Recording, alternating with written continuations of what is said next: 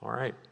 If you have a Bible this morning, you can turn to Acts chapter 3. I'm going to read from there in a few minutes. We're going to talk today about what happens in a city where people have significant time with Jesus. When people spend time with Jesus, what happens? And let me read from Acts chapter 4, verse 13 before we go to Acts chapter 3. Because this kind of sums up the whole deal today. Acts 4:13 says, "Now as they observed the confidence of Peter and John and understood that they were uneducated and untrained men, they were marveling and began to recognize them as having been with Jesus." That was the thing that they noticed. These men are different. They're doing crazy things. They've been with Jesus. There is an anointing that comes from being in the presence of God. There is an anointing that comes from being in the presence of God and from being filled with the Spirit of God that causes a simple human invitation to become a supernatural invite from God. Now, you can invite people. You can invite them to church. You can invite them to your home. You can invite them to your small group. You can invite them to enter into a relationship with the Lord. You can invite them to an alpha group. You can do that. But I can promise you that more fruit is seen from supernatural invitations from the living God. And the only way for that to happen through you and me is if we spend time with the Lord, if we give ourselves to the presence of God, and if we are filled by His Spirit.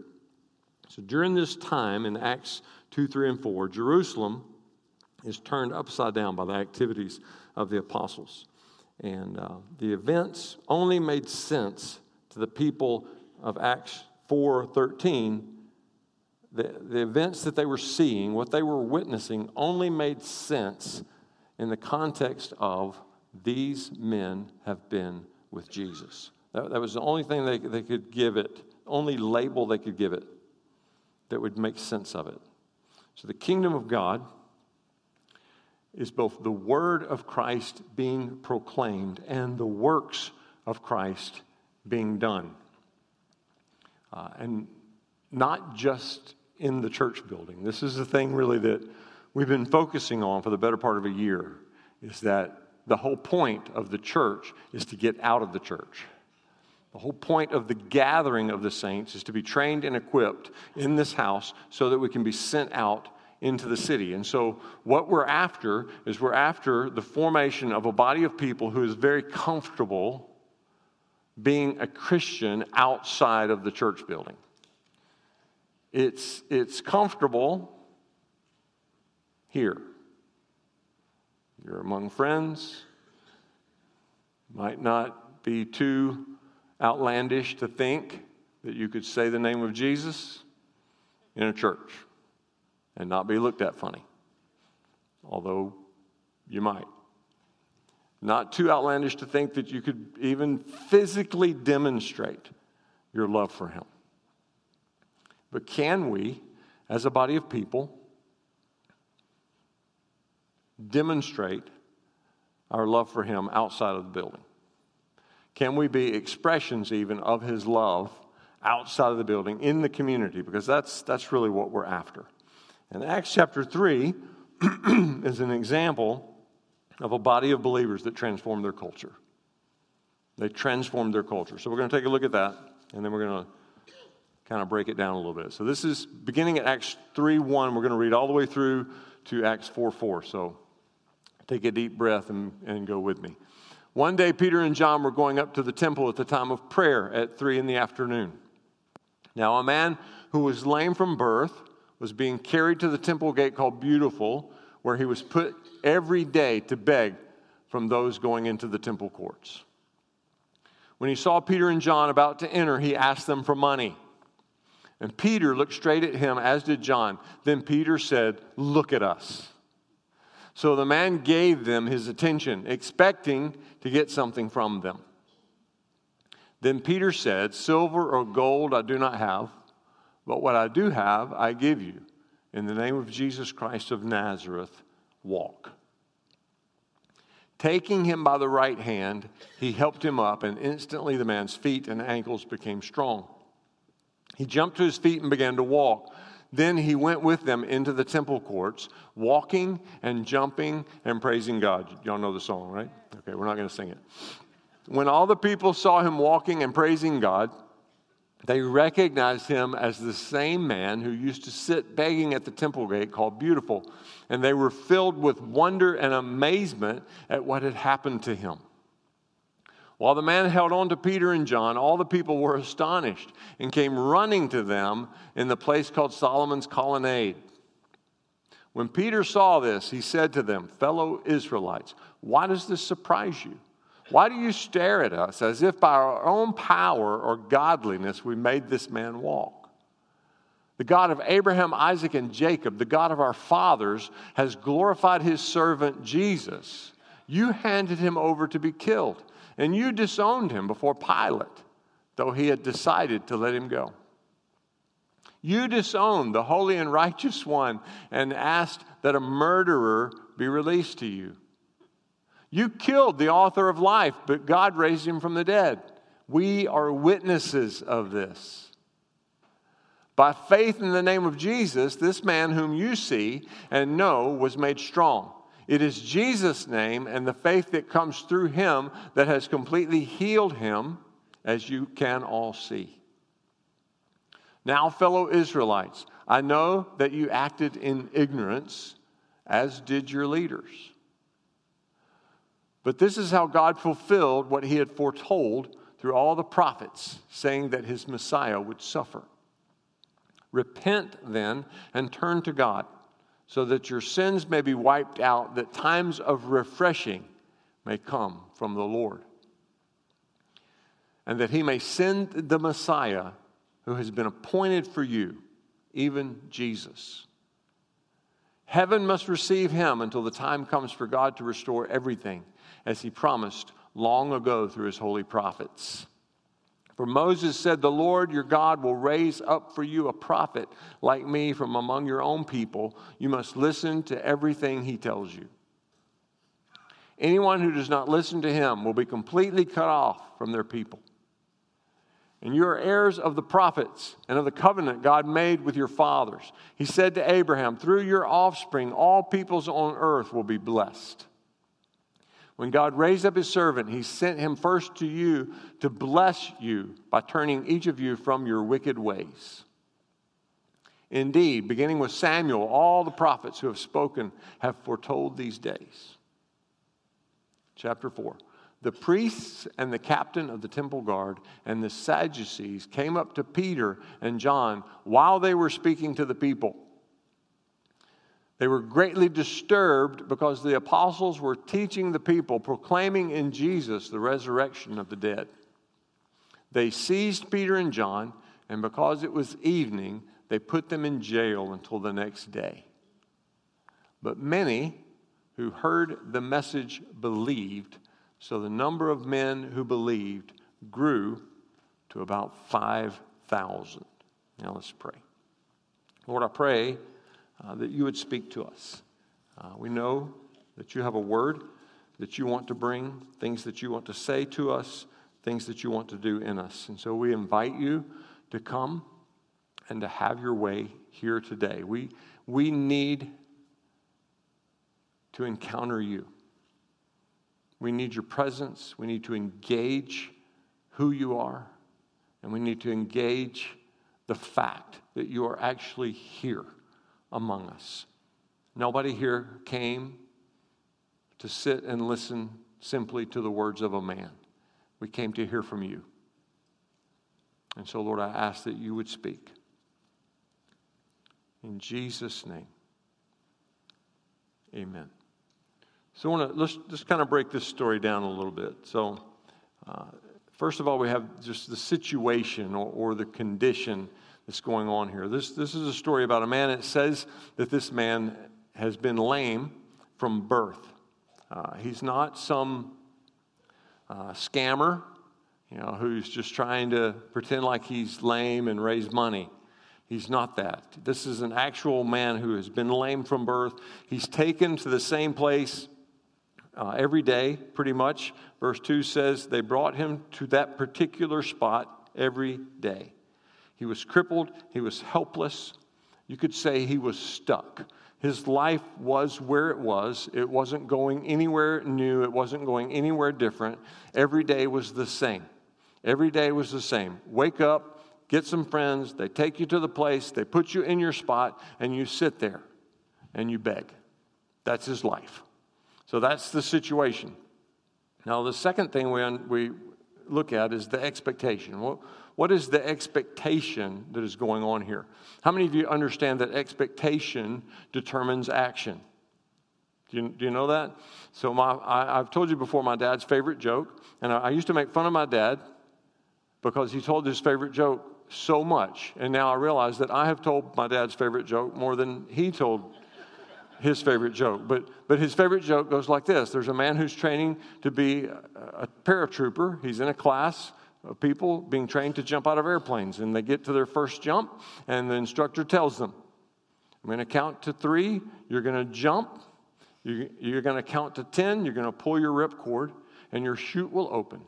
If it doesn't open, you pull your emergency cord, and your chute will open, and when you land on the ground, there will be a truck there to take you back to the base. Man jumps out of the plane, counts to 10, pulls his ripcord, and nothing happens. Pulls his emergency cord, and nothing happens. And as he's screaming past his classmates, he looks at one of them and says, I bet that truck's not there either.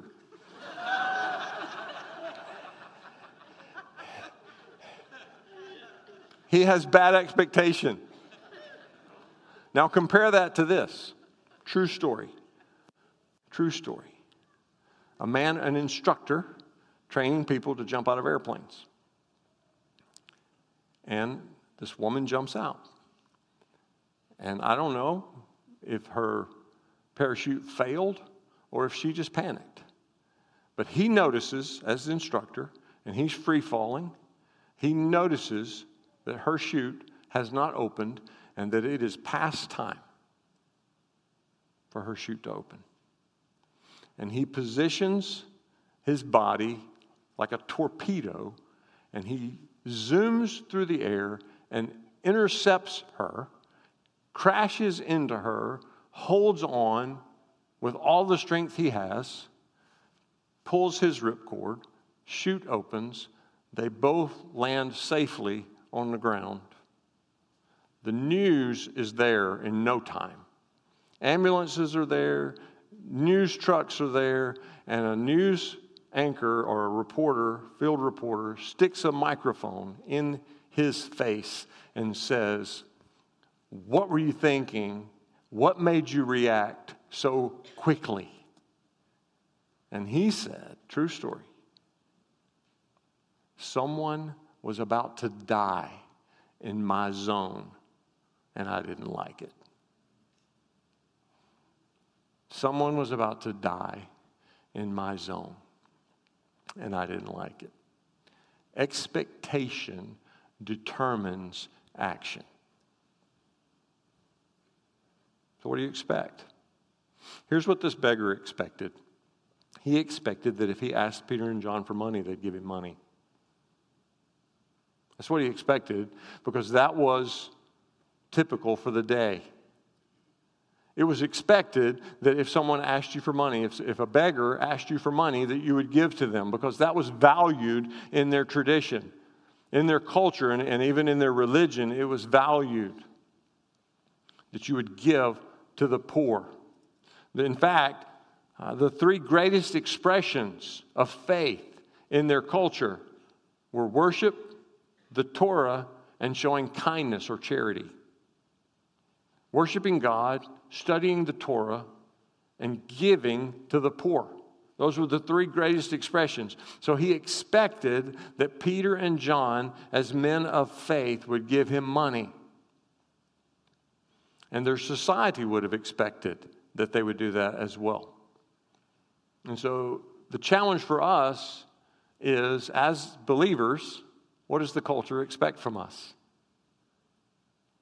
What has it become the norm for our society, our culture, our community to expect from the church? And if it's not a good thing, can we change it? If the community has come to expect judgment rather than mercy, or disdain rather than love, can we change it? One of our staff members sat with an administrator from a local high school recently and said, "How can we help you?" And he said, "You want to help us?" And she said, "Yes." And he said, "What do you want from us?" And she said, "Nothing."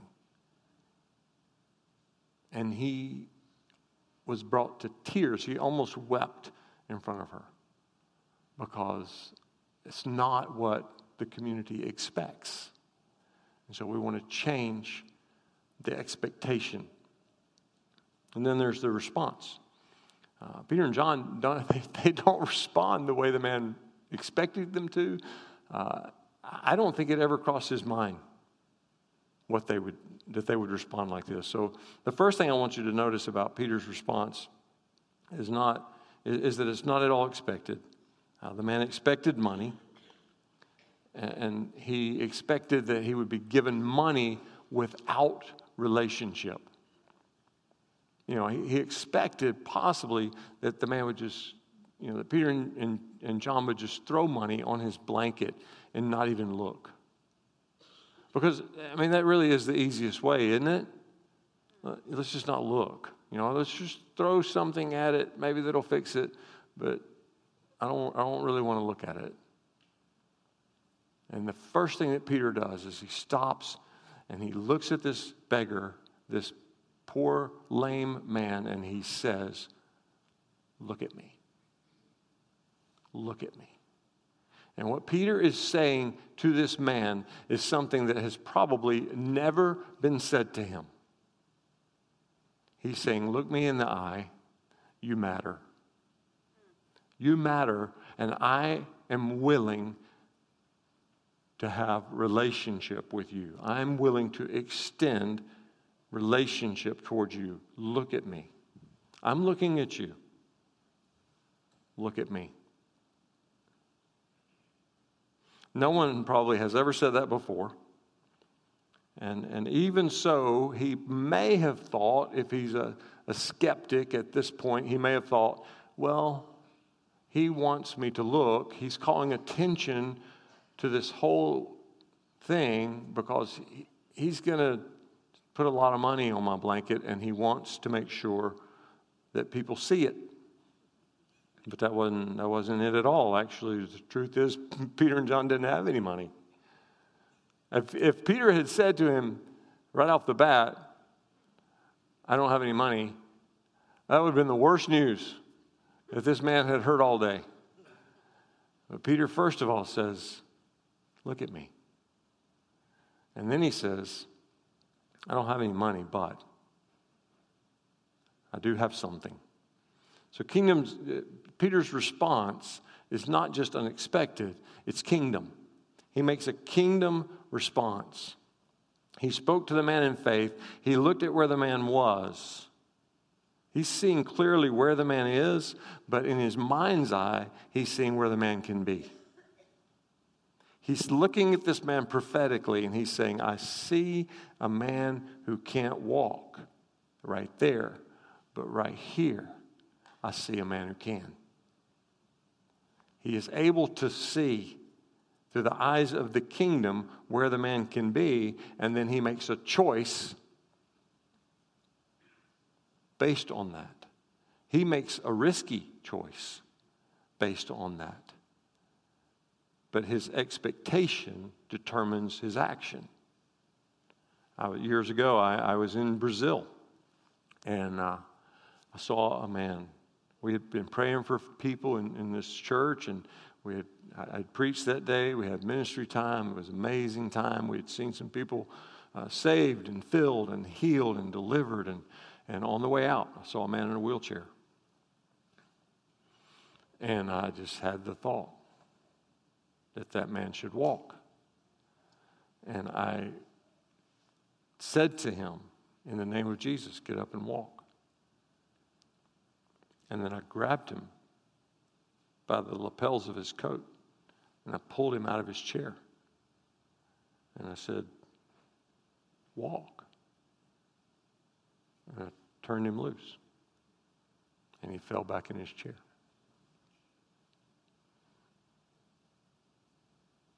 But I didn't fail. I didn't fail. Because I stepped out in faith and took a risk. The only failure where risk is involved is not risking.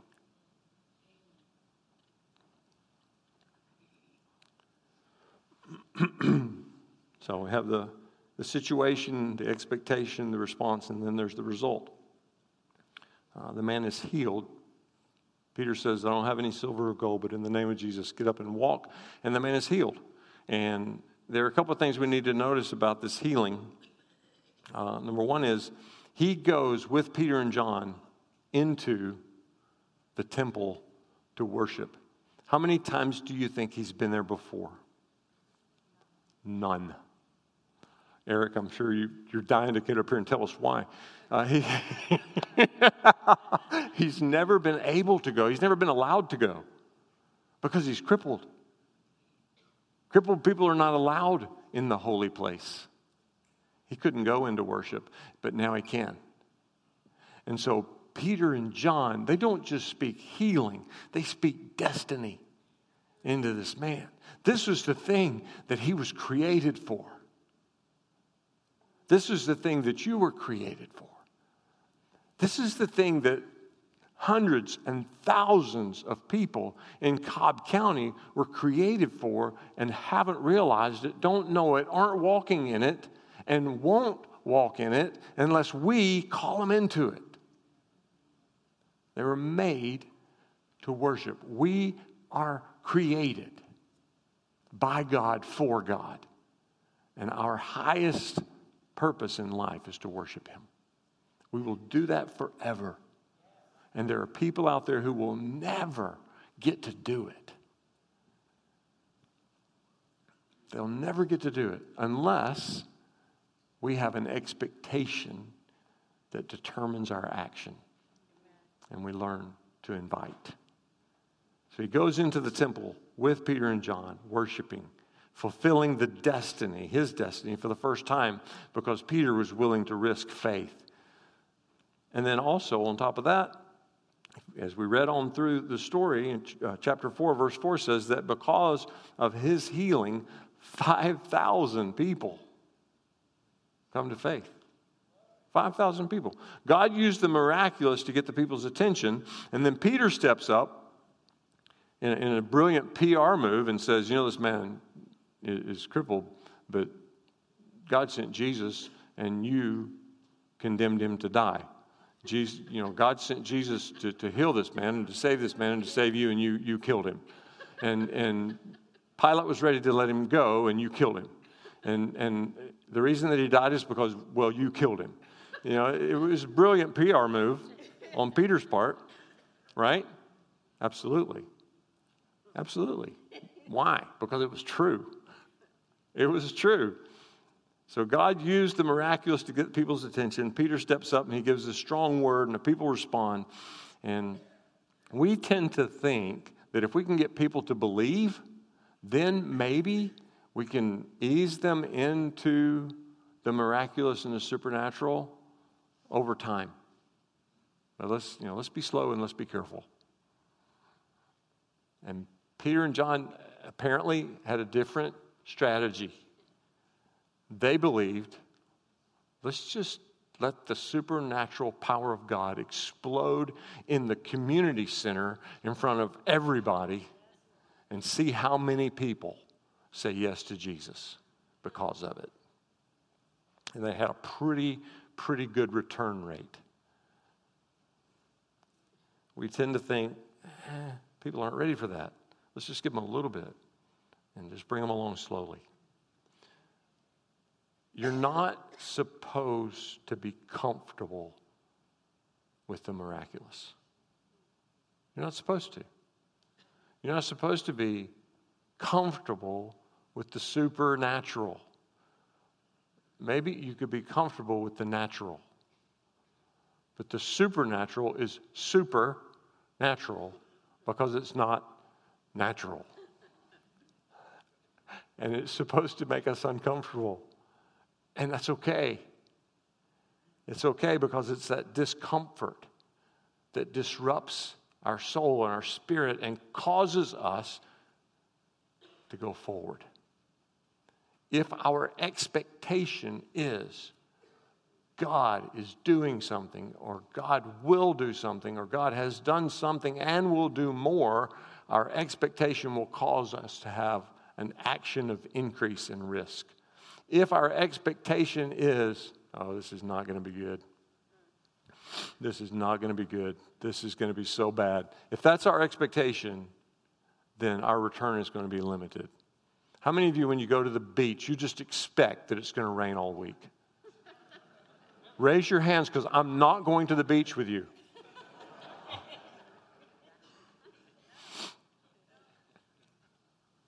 Some of you are thinking, well, it does. Every time I've ever been. What is your expectation? Because I promise you, expectation will determine action. And God is looking for people who believe, who expect Him to do stuff.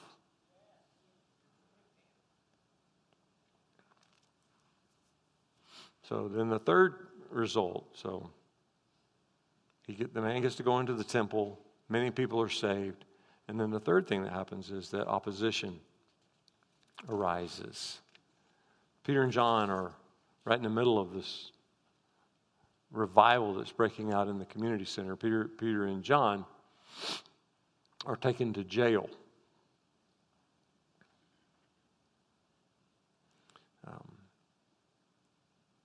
And I guess the thing that we need to recognize about Peter and John going to jail is that you should expect that too. Now, I'm not saying you should expect to go to jail in this day and time. I'm not going to even say that to Ashton with her grandparents sitting next to her. But if you're in a place where that's common, then maybe you should expect it. In America, we typically don't go to jail for being a Christian, but you may be shunned.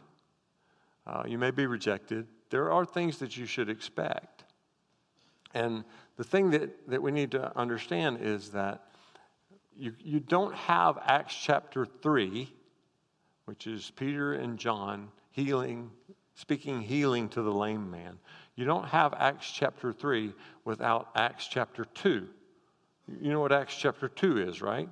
Acts chapter 2 is Pentecost, where the disciples and the other believers are in the upper room and they're praying, and because Jesus told them to wait for the Holy Spirit. So they're in the upper room and they're waiting, and the Holy Spirit is poured out and they are filled with the Spirit of God. Acts chapter 3 doesn't happen without Acts chapter 2. And we shouldn't expect Acts chapter 3 without Acts chapter 4. Acts chapter 3 is the glory of God blows up in the community center. Acts chapter 4 is opposition increases. We've talked about spiritual warfare lately, and I had one of my favorite people at Riverstone say to me, and we were talking about, opposition, and we were talking about being offended, and choosing to forgive, and spiritual warfare. And she said, okay, I get it. Now, can we spend a few weeks talking about blessing and prosperity? And of course, she's kidding, but we think that way. We just want to focus on the goodness of God, because He really is good. He really is. But He didn't promise us, if we followed Him, that life would be easy. In fact, He promised us the opposite. Jesus said, in this life, you'll have trouble. And so, we make a conscious choice when we say we're going to get outside of this building and out into that community, and we're going to have an impact for the kingdom of God, and we're going to transform this community for the glory of God. When we say that, we are also saying, and there will be people who won't like it. But more than that, there will be principalities and powers who will violently oppose it. Yes, sir. And if principalities and powers are not opposing your actions, you need to reconsider your actions.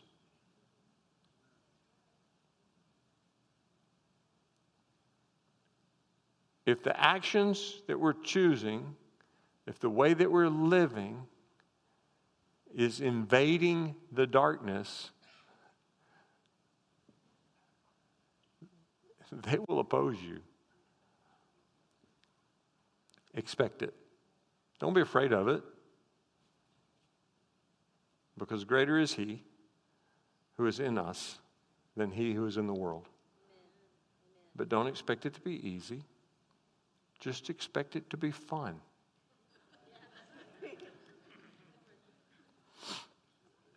So the man is stuck.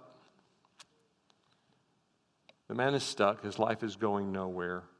And so the question for today is, do you know anyone like that? Are you anyone like that? Stuck. Can't go forward. He expected the expected. Are you willing to represent a body of people who will do more than is expected? Instead of always doing the right thing, are you willing to become a person who does the kingdom thing?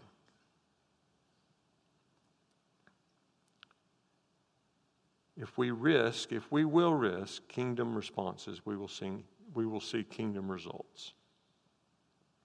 If we are satisfied with human responses, we'll see human results. It's not much of a comparison. So, we're going to go into ministry time today with this in mind. People who are stuck and want to get unstuck, we want to pray for you today.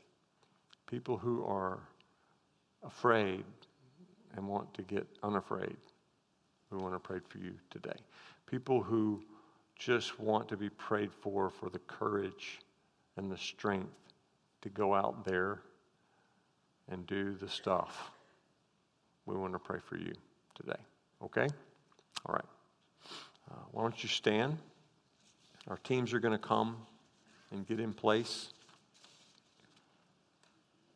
And the last group of people, which actually should be the first group of people that I want to pray for today, is if you are here today and you're hearing this and you're saying, you know, the truth is, I've never said yes to Jesus. I've never put my faith and my trust in Him. Maybe you're new to church. Maybe you've been in church your whole life, but you realize today, I've never really put my faith and trust in Jesus Christ. I would like to do that today. We would love to pray with you today. And these people up here would actually, they'd probably stand on their head for a chance to do that today. So that would be great. All right, let me pray and then you can come. Jesus, we love the way you work. Holy Spirit, we love the way you work, the way you point to Jesus and point to the Father. And we just pray today that God would be glorified, that you would have your way right here in this place, that every desire of your heart would be met. In Jesus' name.